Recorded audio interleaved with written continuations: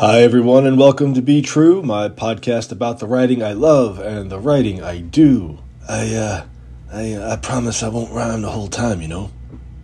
Come on, that's a spot-on Bruce Springsteen, and I'm John Tessitore. And today, A Crane in the Distance, a poem from my chapbook, All the Lonely American Roads. You can find it and all my work at johntessitore.com. A Crane in the Distance is the opening line of a poem originally titled Metropolitan Life. I wrote it as an ekphrastic exercise, an attempt to capture the power of a particular photograph in words. In this case, the photo is Metropolitan Life Insurance Building 1955 by the extraordinary photographer Robert Frank, published in Frank's revelatory 1958 photo collection, The Americans. There's a lot going on in the Frank photo, but it is ultimately just a street scene, uncharacteristically devoid of people, more still life than landscape. A very layered image. There's the skyscraper in the background, 200 Park Avenue in Manhattan, its windows shining in the sunlight.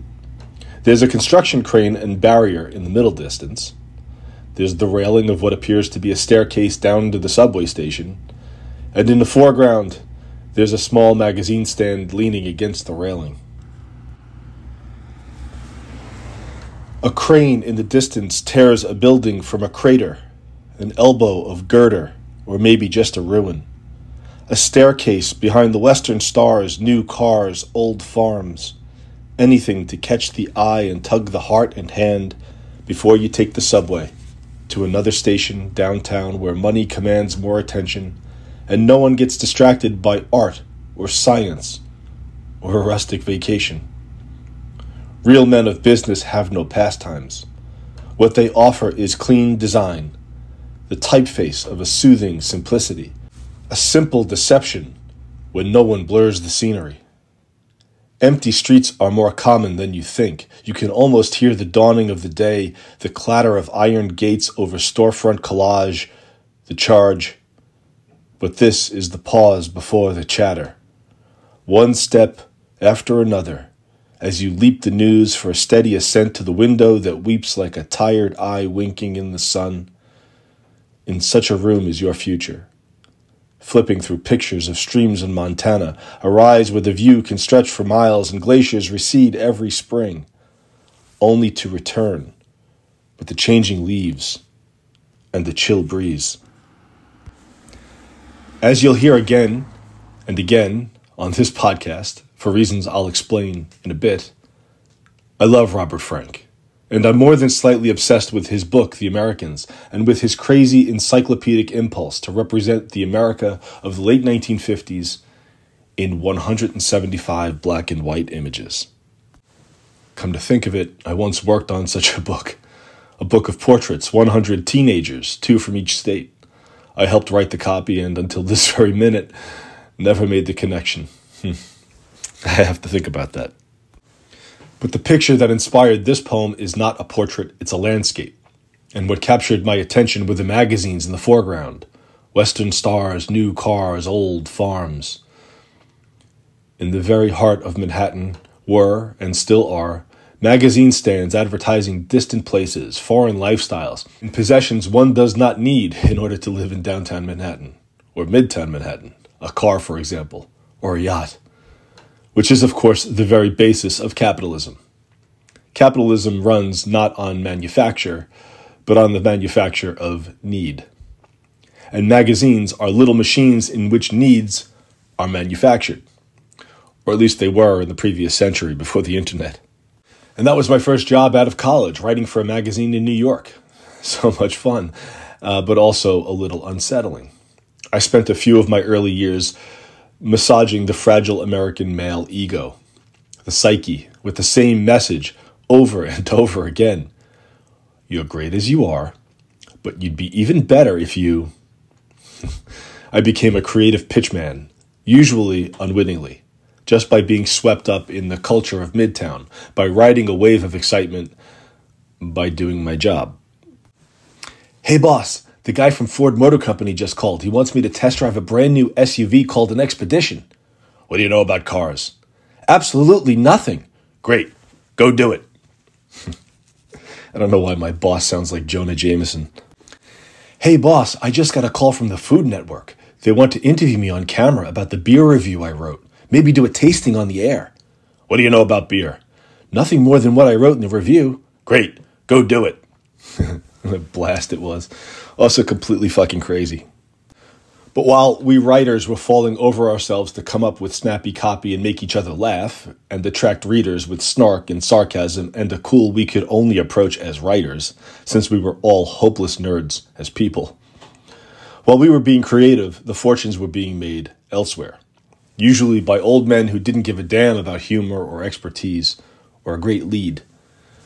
Whatever dazzle and delight we could produce in our Midtown magazine was entirely beside the point downtown, where money commands more attention and no one gets distracted by art or science or a rustic vacation. It has been my experience that real men of business have no pastimes. They have capitalism, in which even a pastime, a big boat, an art collection, a safari, even something genuinely enjoyed, sometimes even a family, is also meant to be seen and branded. Always a bit of conspicuous consumption, like a name on a building. Yet I've always been the nameless guy who worked in that building, brooded on the other side of those windows, sat in a cubicle, feeling isolated and unfulfilled, wondering if I'd ever get free. Wondering if I'd ever get to see an actual stream in actual Montana, in actual life, and write about it from experience, rather than from some reflexive shorthand and hocus pocus. Give me 300 words about a stream in Montana. Sure thing, boss. I've read a lot of Hemingway. Great, go do it. Frank didn't work that way. A Jewish refugee from Nazi Germany, he arrived in the United States with at least some optimism and made his way through the country with his camera and slowly lost some of his optimism. And it's all there in the Americans, the myths, the hope, the sadness, the failures. So when I was writing the poems for All the Lonely American Roads and thinking about the old myths and symbols of America and whether there was anything in our culture worth preserving, I thought a lot about Frank and dug up my old piece, Metropolitan Life. And there it was, a poem about advertising and capitalism and money and yearning. A real New York poem.